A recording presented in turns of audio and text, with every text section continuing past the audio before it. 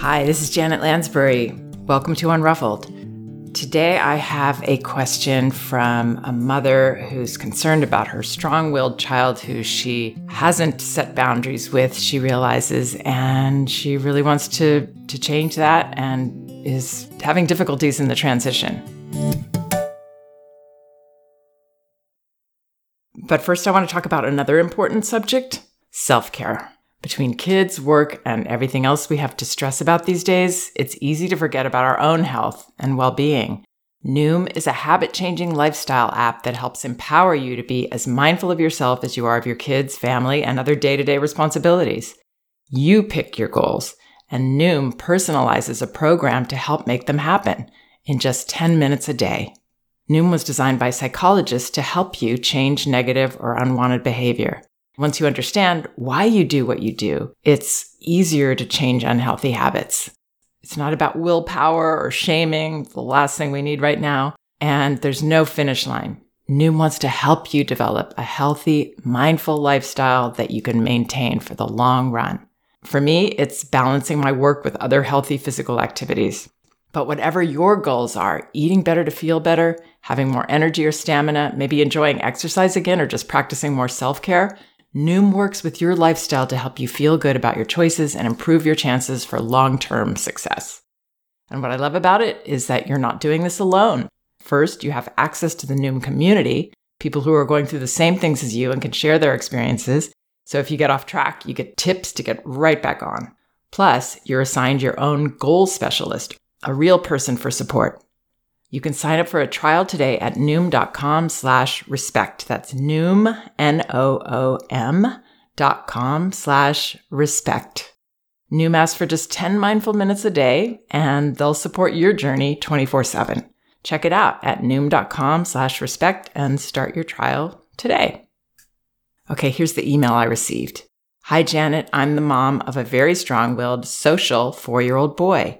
He's incredibly smart. I don't think I'm saying that just because I'm his mom, and very in tune with his emotions and the emotions of those around him. He loves to be the center of attention and loves to show off in a crowd. My question is it too late for discipline?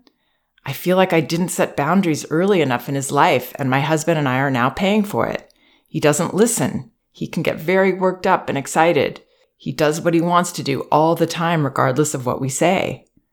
He was an IVF baby and came after 2 miscarriages, so I spent a lot of time in the mindset that he was a perfect little miracle, which he still is, and I didn't want to hurt or upset him. I'm ashamed to admit, just recently started following through on the things that I say I will do. For example, if you pour water outside the tub again, we will get out. But then he will do the behavior again to get a reaction, and when I take him out of the tub, he hits and kicks and screams, or he will say things that he knows he shouldn't, like shut up, stupid, etc., just to get a reaction. Then he gets upset when he's punished. How do we communicate with him and get him to listen without the hitting and kicking? He only has a year left before kindergarten, and I'm already so worried about how he will do. Is it hopeless? Is it too late for him? Is it too late for us? Help! Okay, so one of the things I love about this note is this parent's self-awareness and self-reflective ability. She is spot on, I'm sure, in the way that she's understanding the path that she's been on. And so I just want to try to offer some ideas to help her make this switch, which I highly recommend. And I had this whole journey myself, so I do relate to this parent and many parents' reticence to set boundaries that upset their children. I think many of us feel this. What I had to come to realize is that the person who was losing there was my child. My child was not getting adults to take care of her. In my case, it was a her. Obviously, we were taking care of her in a lot of ways, but we weren't doing the hard things. A child who doesn't have adults setting boundaries feels like they have to be little adults. They have so much responsibility, and they can't tell us this, and we don't see this directly, so it's challenging. But what we want to do is relieve children of these burdens of holding on to their feelings, first of all, these very strong feelings that young children tend to have. I have to hold on to my feelings, and I'm controlling all the situations and controlling the adults. And the adults are unwittingly giving me this message that feeling disappointment or not getting what I want, it's a scary thing. It's something that I can't handle. I can't handle feeling like that. Those are the messages that children get when we are in that mode of seeing our job as keeping them happy all the time, misunderstanding happiness as that our child never feels anything other than happy. That isn't true happiness. So then when children have these normal disappointments and feelings of anger and sadness and loss, maybe of not getting what they want, frustration, there's another layer that we add by not normalizing this process, and that is a layer of fear around this. Because my parents never let me go there, so it must be a place I'm not supposed to go. So with all of that in mind, yes, this change is very, very important. I love that this parent wants to make a shift. And it's not easy for us to do this.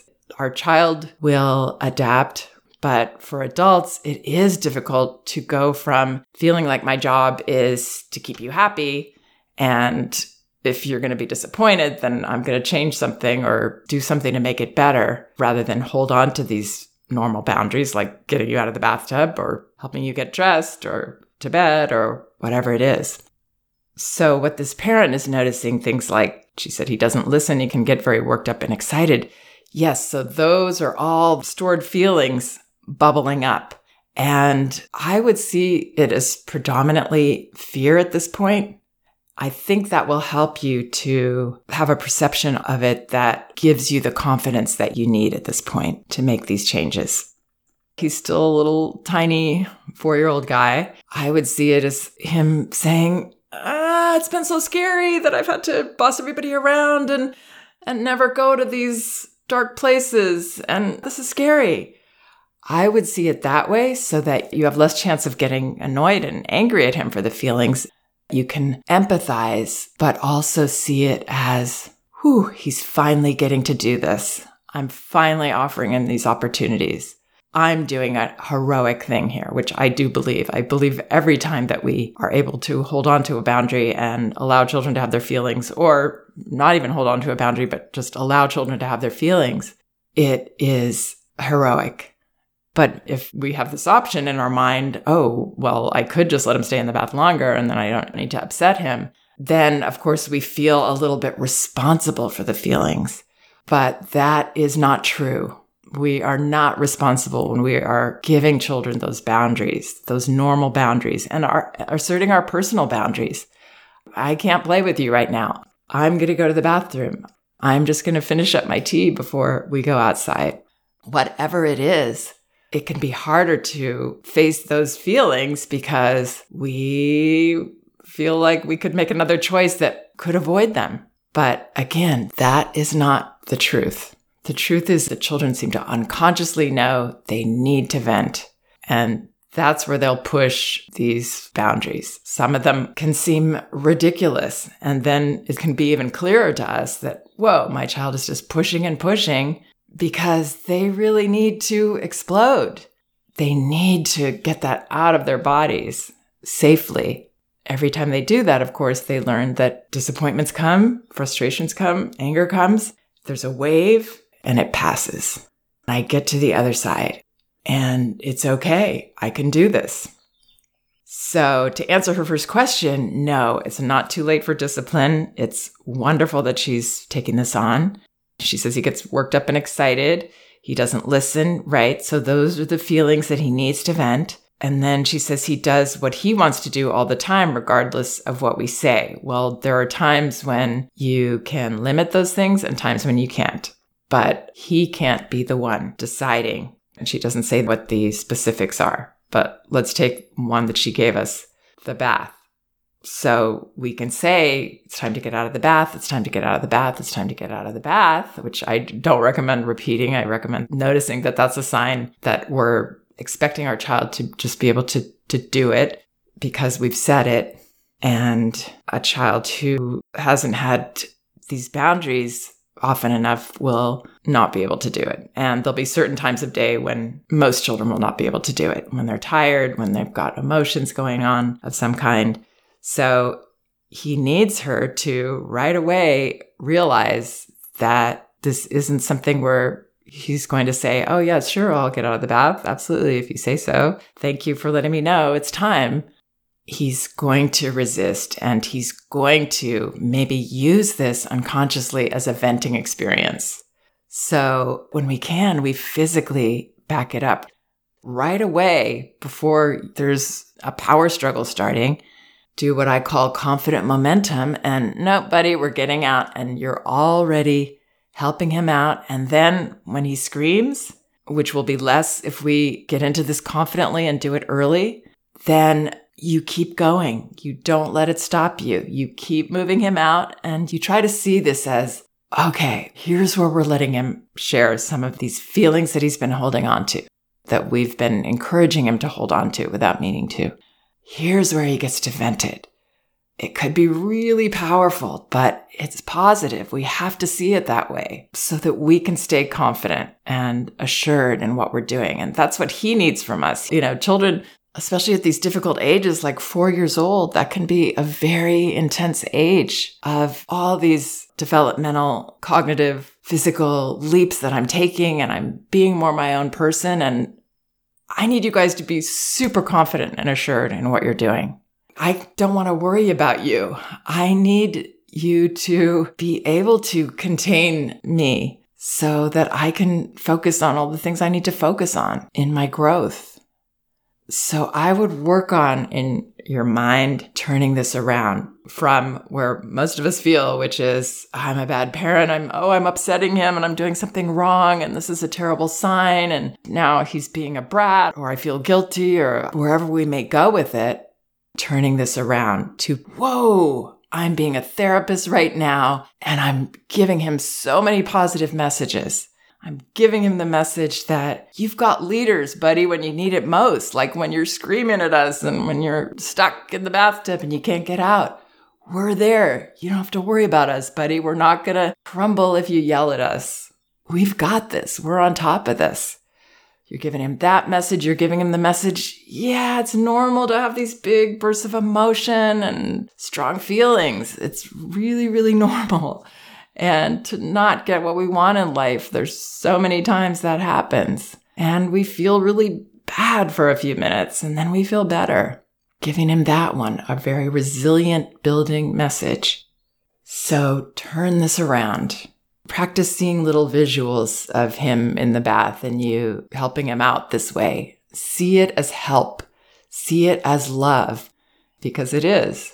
It's the love that children know is the hardest for us to give. And I can tell you, as a parent of adults, they know that it's harder for us. And they know that it's a sign of the deepest love. But these reasons that she brings up, that she went through IVF and came through miscarriages, those things do make it even harder for us to do something that's already impossible, letting our child be upset. It can happen if our child has gone through an illness or been hurt somehow physically, or when there are emotional issues going on or big changes, or parents divorcing. All of these things make it harder for us to do what children need. And what they especially need, if they have those added stressors, then they need even more to be able to share and vent it in all these boundary ways that children tend to do it. It would be great if we could just sit down with him and have this big talk about, we were doing this and we feel like we've let you down and now we need to give you more boundaries, and how does that feel? And that he could share it all that way. But that's not the way young children share it. They can't share it analytically like that or intellectually. It comes when it comes.